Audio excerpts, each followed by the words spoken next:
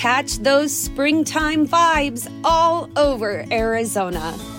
Break out of the winter blues by hitting the water at one of our lake and river parks. Take a hike among the wildflowers. Just make sure to stay on the trails and leave the flowers for the bees. Discover Arizona's best kept secret and visit azstateparks.com/amazing to start your springtime adventure. Everybody in your crew identifies as either Big Mac Burger, McNuggets, or McCrispy Sandwich. But you're the Filet-O-Fish Sandwich all day. That crispy fish, that savory tartar sauce, that melty cheese, that pillowy bun. Yeah, you get it. Every time. And if you love the Filet-O-Fish, right now you can catch two of the classics you love for just $6. Limited time only. Price and participation may vary. Cannot be combined with any other offer. Single item at regular price. Ba-da-ba-ba-ba. Hello and welcome to the Modern Adventurer podcast, where explorers and adventurers tell their stories. Coming up. So I waited on the road for a car to pass by, and one car did, with two local men. They picked me up. I shared the back seat with the sheep, and instead of driving me into the next village, they took a right turn into the bush. And in that moment, I thought, okay, so here it is. This is the bad moment that everybody is going to experience. And they dropped me. We arrived at a huge gate. The gate opened. And there was this big, beautiful house full of beautiful women, all dressed up, which was very strange. And in my mind, I thought, maybe I stumbled into a human trafficking gang. I'm John Horsfall, and on this weekly podcast, we talk to adventurers and explorers from around the world who have made remarkable and daring journeys in recent years. From Everest climbers to polar explorers, world record holders, and many more. I hope this podcast sparks ideas and inspires you to explore and go on your own grand adventure.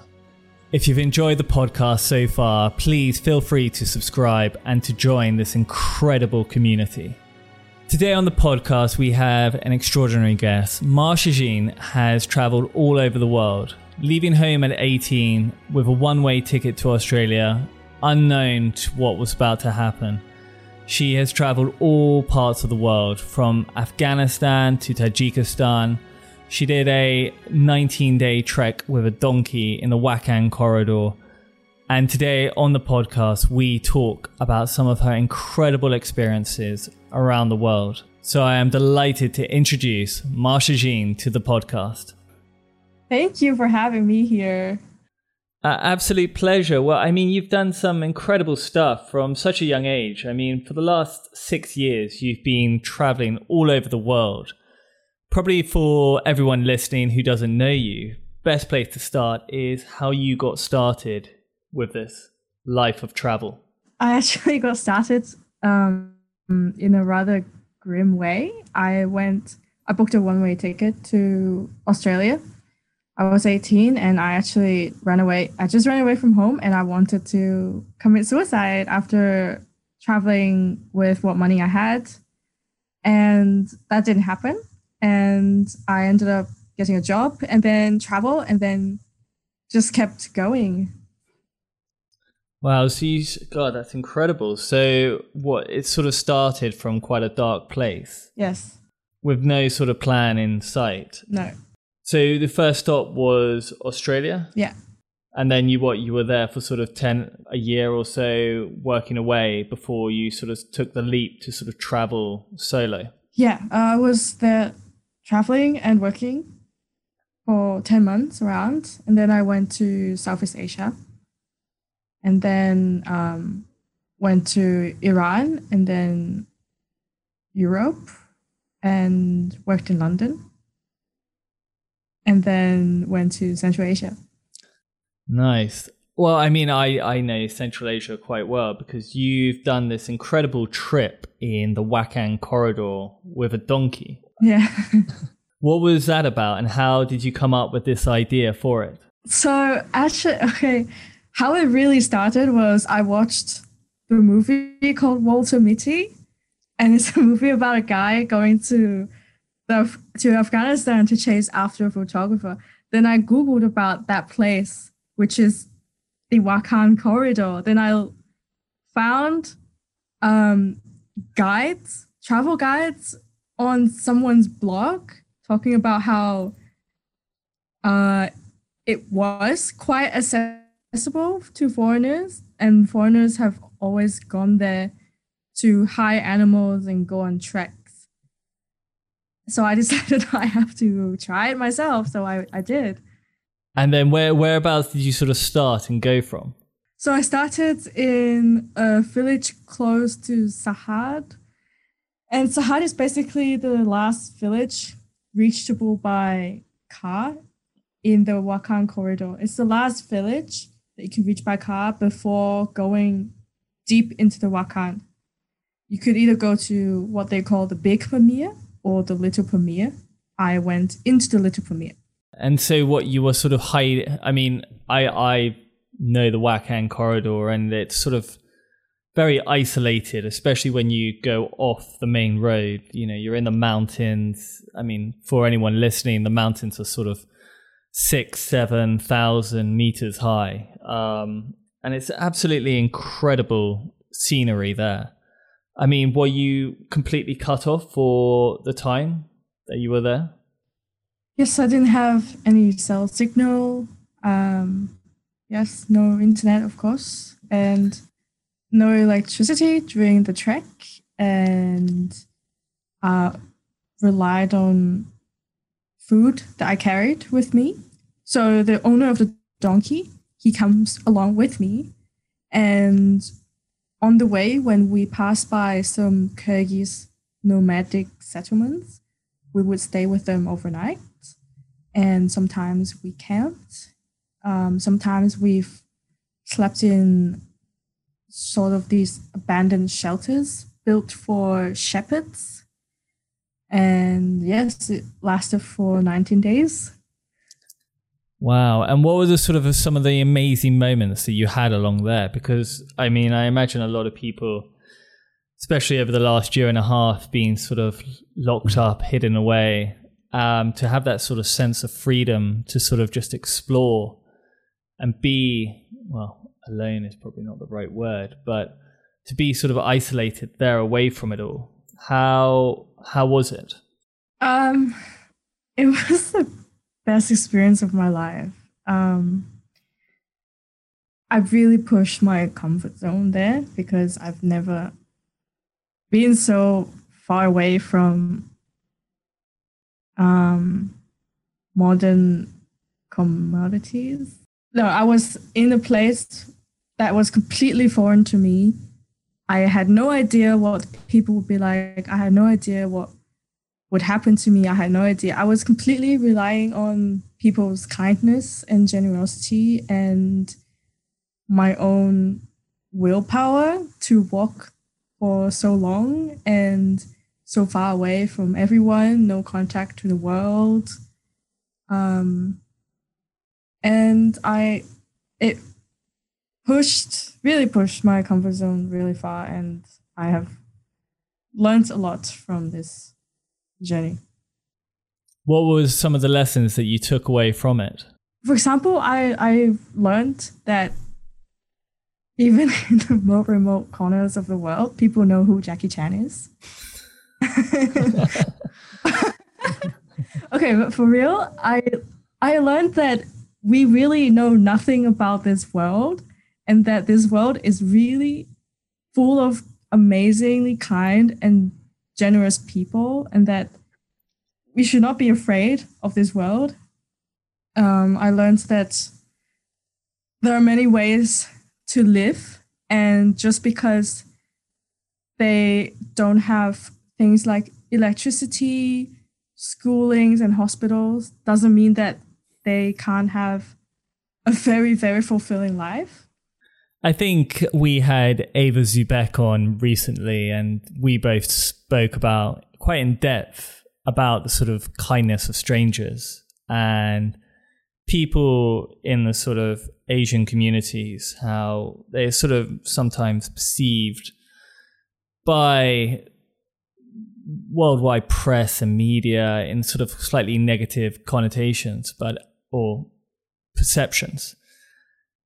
And actually, some of the amazing things that happen when you go traveling is that you break these sort of preconceptions down and you see such an amazing part of humanity. Did you find that on your travels? Absolutely.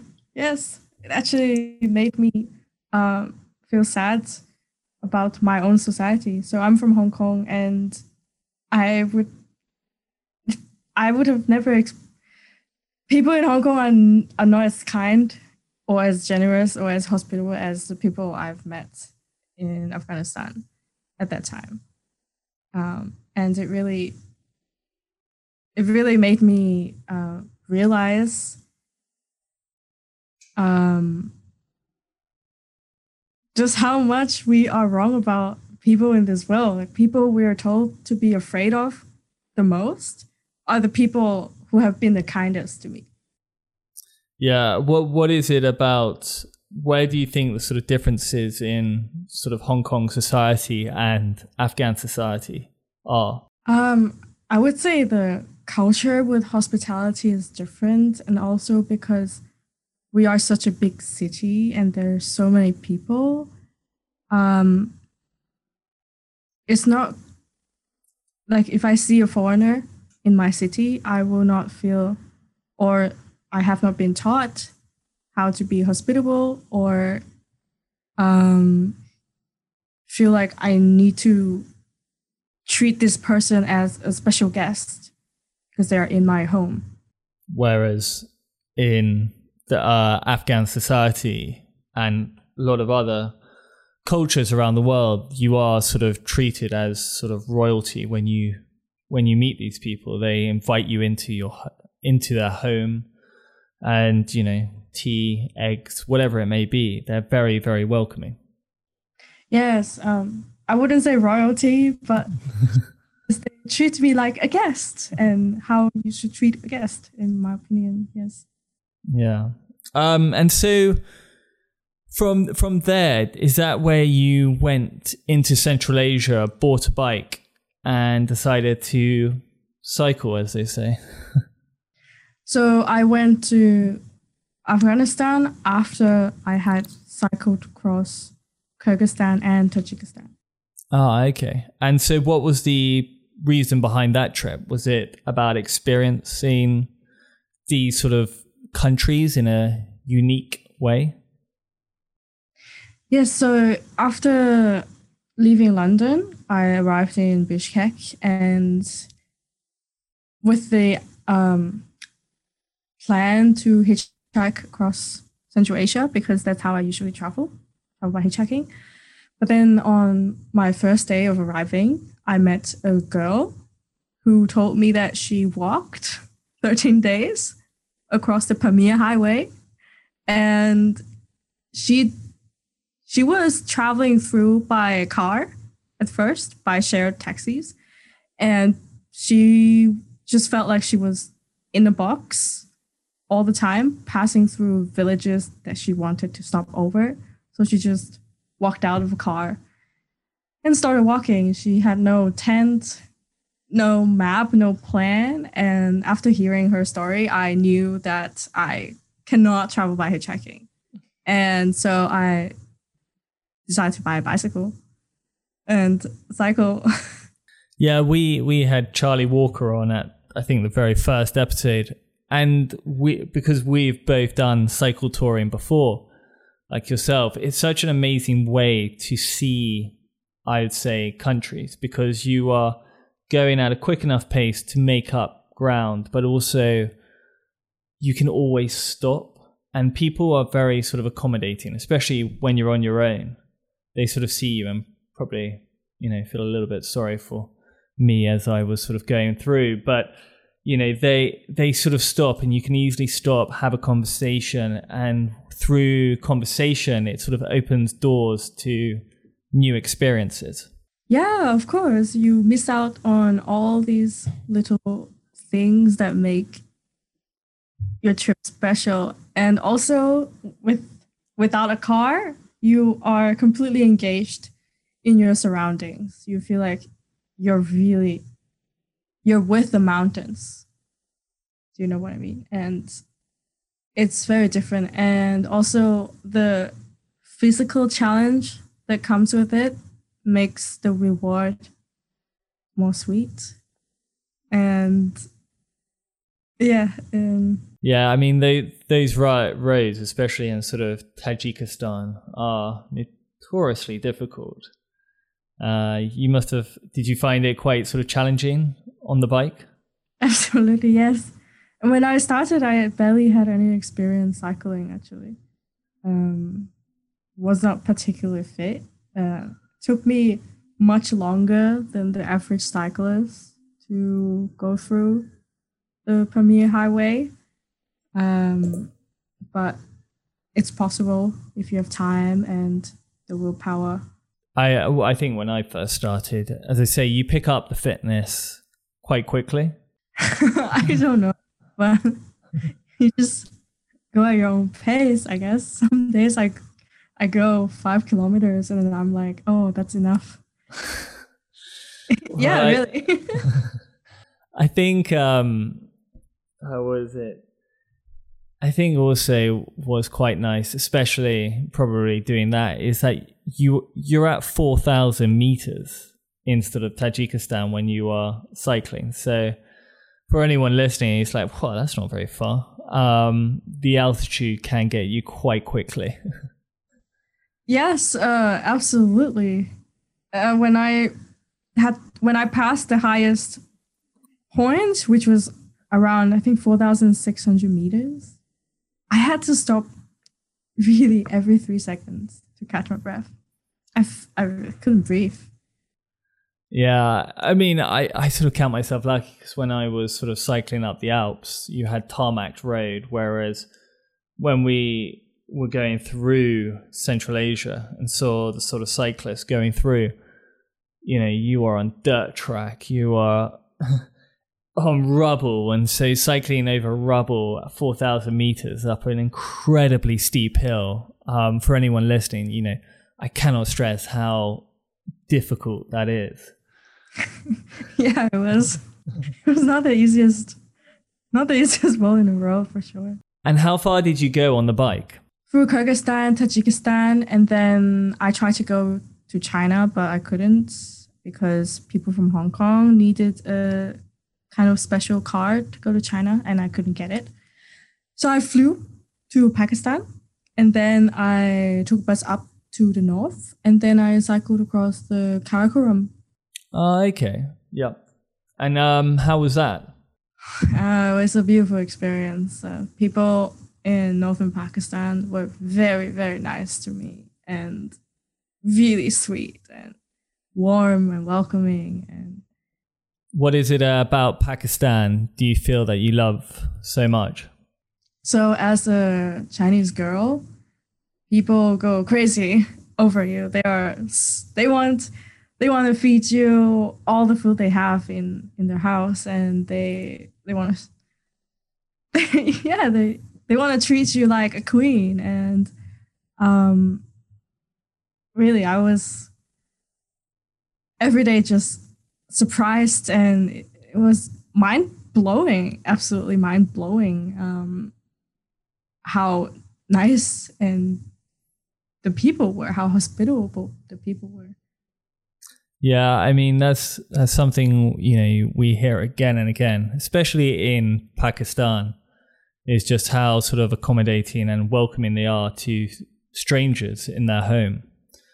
And so in Pakistan... Foreigners. It depends on your race, yeah. To foreigners. And so in Pakistan, were you there for quite a period of time? Yes, I was going to stay 45 days. It ended up being 6 months. Wow.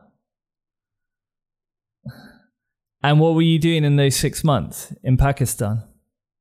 Oh, I was exploring many different places. After exploring the north, I explored central Pakistan and then the south. And so many things were happening all the time. I got invited to many different events, such as the Cholistan Desert Rally. The Air Force invited me to the ski competition, even though I told them I couldn't ski, but they were like, "Oh, you can still compete." Okay, and it was very easy to make friends. So I made a lot of friends and lived with many of them, and it just slowly ended up 6 months. God, and yeah, it's just one of those things in those countries. I mean, there's such amazing events going on. What were the sort of highs and lows of that place? I would say the highest was when I was cycling through the north. Really, that was the best moment of my time in Pakistan. The beauty of the nature, the hospitality, and the lowest is probably when I got tired of the attention of the men there. So at times it can really get too much. I suppose as a sort of solo female traveler, you've been traveling for God so long. I mean, I probably imagine a lot of people, when they first start out traveling, have all these horror stories that they hear about.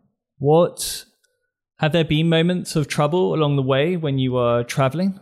So I have been lucky. I never really had moments of really life-threatening situations.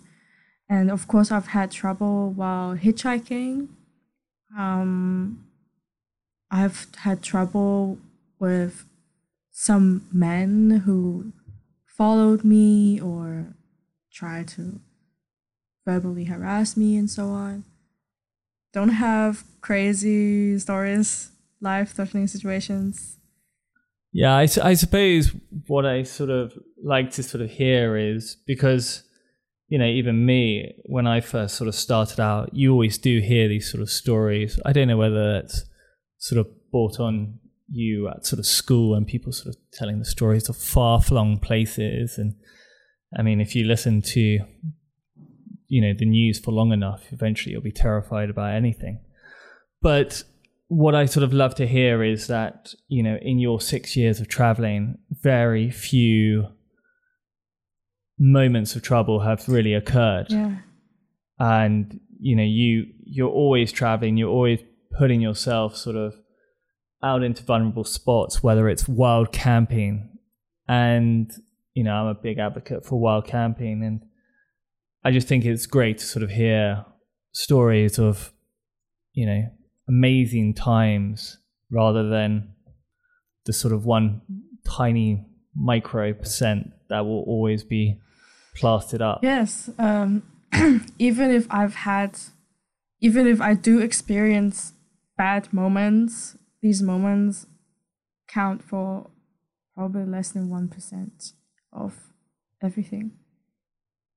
Yeah. It's I think it's the same everywhere you go. 99% are generally incredibly hospitable, and, you know, as we've spoken about, the sort of kindness of strangers and foreigners helping you out along your travels. Was that a question? But no, it's sort of more just sort of hearing your story, which I think's, you know, fantastic to sort of hear about. Of kindness. Yes, I have a good one. So I was in Tajikistan and I had been sick for almost 2 weeks. And I was cycling, trying to pass through this road, which was between two villages. It was right next to a cliff. So when the sun set, there was nowhere I could camp. So I waited on the road for a car to pass by.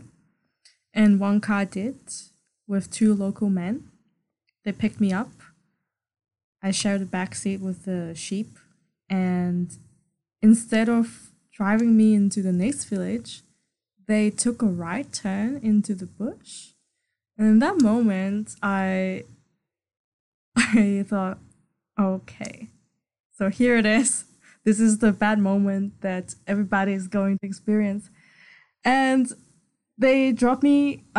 We arrived at a huge gate. The gate opened. And there was this big, beautiful house full of beautiful women, all dressed up, which was very strange. And in my mind, I thought maybe I stumbled into a human trafficking gang. So, but then one lady, she came to me, and then finally I understood that they actually were going to have a wedding. And they invited me to the wedding. I stayed for 3 days. And they really accepted me like a family. And for someone like me that didn't really have a good family experience, that was really a really, I've lost my English. That was a really touching moment. Yes, it was a really touching moment in my trip. Oh, okay, I forgot to say, that night when they took me in, I realized my phone had dropped out of my bicycle, and my bicycle was on top of the car. And I told them, oh, it's okay, it was an old phone. I mean, I lost it. Nothing's gonna, like, there's no point to be sad. And then half an hour later, one of the men who drove me there came into the house and put my phone on the table. So he had gone back in the middle of the night to look for my phone on the road. Even though I told, I cannot, where else is this going to happen, that someone would go in the middle of the night to look for your phone that was dropped in the road somewhere? Wow. No, it's amazing what some people do. And, there's such an amazing travel community out there, which are always sort of helping others as well. Yeah. What is your purpose of the podcast? It's basically just to encourage people out of their comfort zone. And so the idea is, by listening to more people who take the sort of plunge and go off and travel, and, it's sort of breaking down fears that people might have. As you say, as a solo female traveler, a lot of people would be terrified to go to Pakistan. We had Ava on and we spoke about that. And so the idea is that someone listening could listen to a couple of episodes, have the idea that she wants to go and travel the Himalayas, but is terrified of being abducted or doing this. But by hearing your story of how you've traveled for 6 years alone and never really had many issues arise, might just sort of think, oh, well, actually, if everyone else is on this podcast is going out and doing these things, why can't I? Yeah, you're right. So when I was 19, I was in Southeast Asia. And then I went to Iran because someone recommended me to go. And then I ended up hitchhiking from Iran to France through Iraq alone. And that was really the first trip that showed me how capable I was and how freaking kind the world is. You know that saying, don't know if you know this, but recently a girl from, I don't remember the country, from Argentina, she published a book called Where Are the Terrorists? And it talks about her experience traveling in Iran. And really, the whole journey of hitchhiking alone, I was thinking all the time, where are all the bad people that people warned me about? Yeah, I mean, we had, when I went to Iran, as I say, I think we were on the border when Trump announced the end of the Iranian deal. And, we saw images of the American flag being burning and, everything. And we were on the border, there's the Ayatollah right above us getting into Iran through Turkey. And I mean, I won't lie, there was a sort of sense of unease about getting into it. Because as you say, you're told all these stories. And the reality is that Iran is full of incredible and amazing people. And so when we went in, we were there for sort of 3 or 4 weeks and didn't have a bad experience really amongst it. And as you say, with your travels, you went from Iran and hitchhiked to France. Yeah. What was that? Alone? I mean, you must have met some incredible people. Every day. Really. Every day, every step of my way, just incredible people. Yeah. And so what else happened on that sort of trip? Okay, as a 19-year-old girl at that time, I really started hitchhiking not just to save money, but to prove to myself that I'm brave enough and to prove people wrong. So people who have told me all my life that I can never be courageous. Society that thinks girls should not travel alone in such a dangerous ways. And after having done that, I have never felt more on top of the world. I felt like I could slap everybody in the face whenever they try to tell me that it's dangerous for women to travel alone. I don't know for you as a man, maybe you don't notice this, but there are messages everywhere of messages that tell women that they shouldn't travel alone. And actually just today on YouTube, I was suggested a video. The title was, "This is why you should never travel alone." And on Instagram, I get messages from men who tell me that I'm going to get raped or that bad things will happen to me. What, as an act of sort of worried or act of like hate? No, like in a hateful way. Oh, really? Yes, I've had one comment. So I don't know if you remember, I think a few Scandinavian girls were murdered in Morocco a couple of years ago. And after that happened, I got a comment from someone saying that I'm the reason those girls died. Because I encouraged them to travel alone. So these sort of messages exist everywhere in society. And I love pushing my limits. I love sharing my story to show people that they're wrong. Well, long may it continue. Yeah, I mean, I actually got my first troll a couple of weeks ago. Won't say his name. I was just like, I mean, haven't you got anything better to do on a Saturday afternoon? And it was just over nothing on YouTube. And I just like, couldn't really believe it. But as I say, my aim's just to laugh it off, not really worry about it and just move on. Yeah, no, and also, I mean, it gives me even more motivation to tell my stories and show society that a woman are capable of traveling alone. No, it's incredible. And so you're sort of with, I don't know, COVID and everything, you're sort of dotting about from Mexico to Australia? Yes. So I'm in Australia right now. And your plan is to stay there for a period of time? I really don't know. But I know for sure that my next adventure is going to be back in the Middle East. Okay. And what sort of adventure is you planning on having there? So I would really like to continue my bike trip. My bike is in Pakistan right now.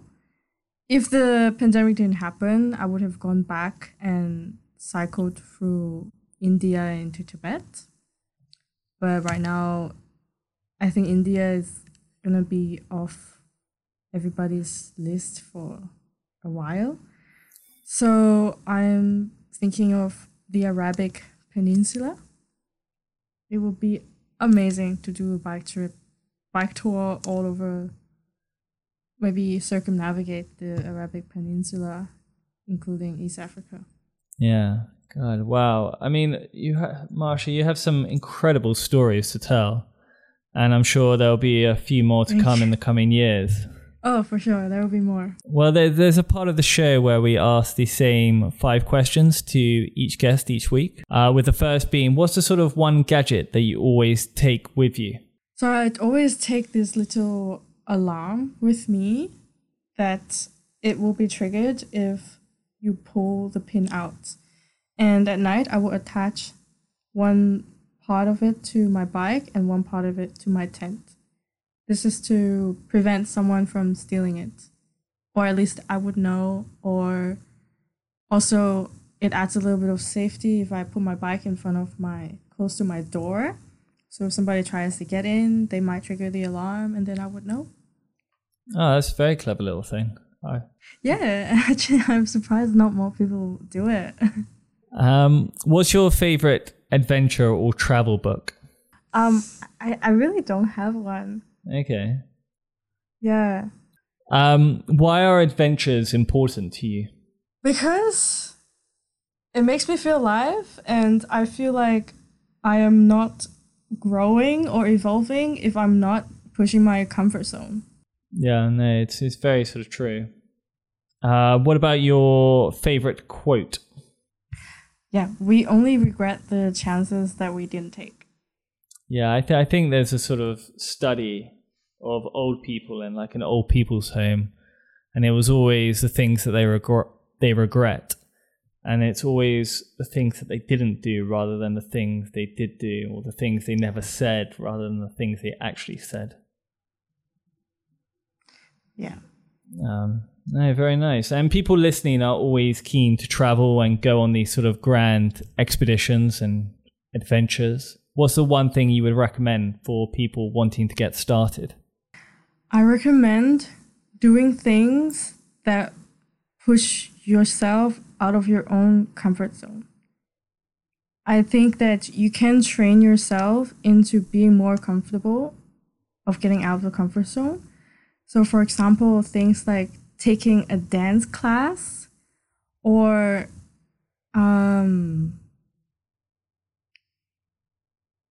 learning a new sport that you don't think you would ever be confident enough to do. And these small steps will build up the courage for you to finally take the big step. Well, I think dance class would certainly put me out of my comfort zone.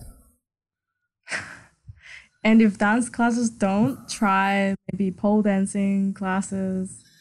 That might be a step too far for me. Yeah, so I think, there are things.